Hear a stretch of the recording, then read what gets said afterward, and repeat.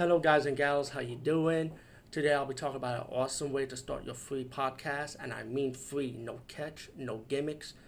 It's totally free, easy to edit, easy to record, and easy to promote and monetize your podcast. It's called Anchor.fm, and I highly recommend you guys and gals check it out and start your own podcast and let your voice be heard. And also, don't forget to listen to Wild Dog Podcast and tell them that I sent you and that you hear it from me. So you get more people to join Anchor.fm.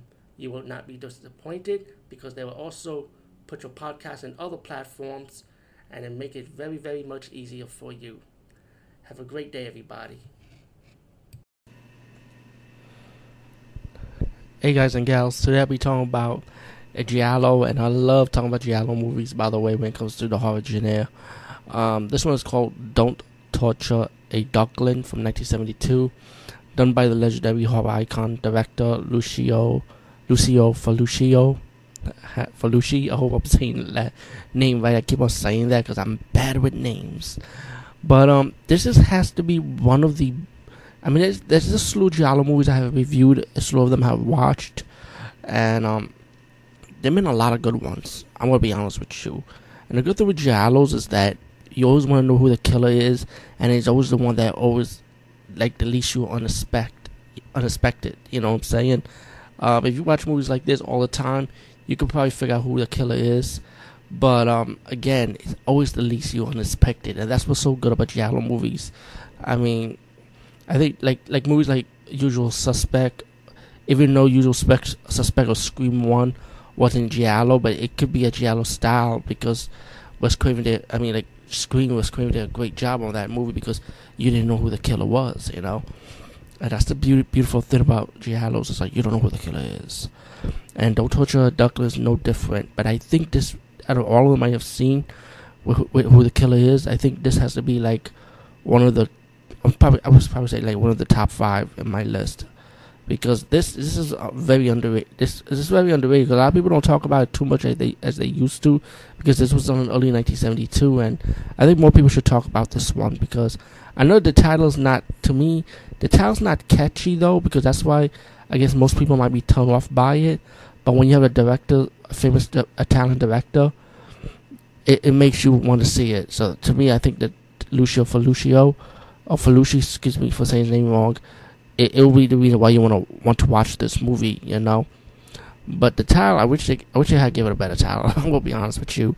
And one fault I have, a nitpick about this movie, is the poster art. Like, not this poster art, but the original Italian poster art. It kind of gives away the killer, you know. Spoiler. But I advise you not to look at the Italian poster art because it just ruins it. I don't know, why would you advertise a movie during its time? I mean, and just show who the killer is, you know. So I advise anyone, do not look at the original poster art.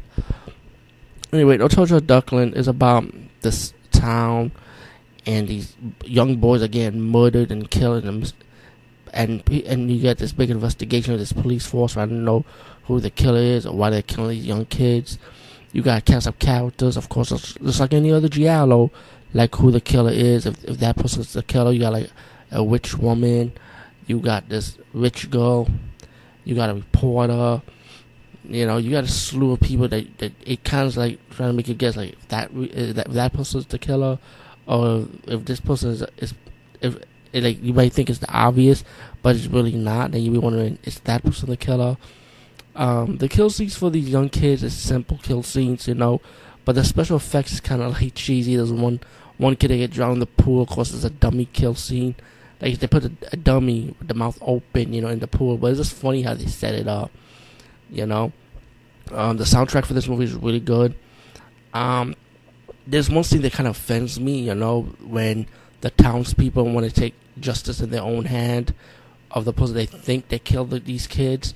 And the way this person got accused, you know, it's kind of... I don't want to spoil that scene for you who gets that beaten. It was just so emotional to me. It was like... It pissed me off, you know, the way they did it. It's like, how dare you do that to that person, pretty much, you know, you're not even sure, you don't got no proof, you know what I'm saying? But, yeah, it kind of offends me, though, but, Yeah, it's one of those. See, that's what you gotta like with that talent movies. They usually put scenes that will like make you cringe or pissed off or something. So that's how good the talent movies are. But besides that, well, of course, without spoiling no ending, I don't want to spoil it. But you find out who the killer is. Of course, when you get towards the end, and you find out the reason why the killer do what the killer wants to do. All in all, don't torture a duckling.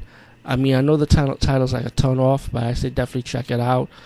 Give it a chance. Anyway, peace, guys. See you later.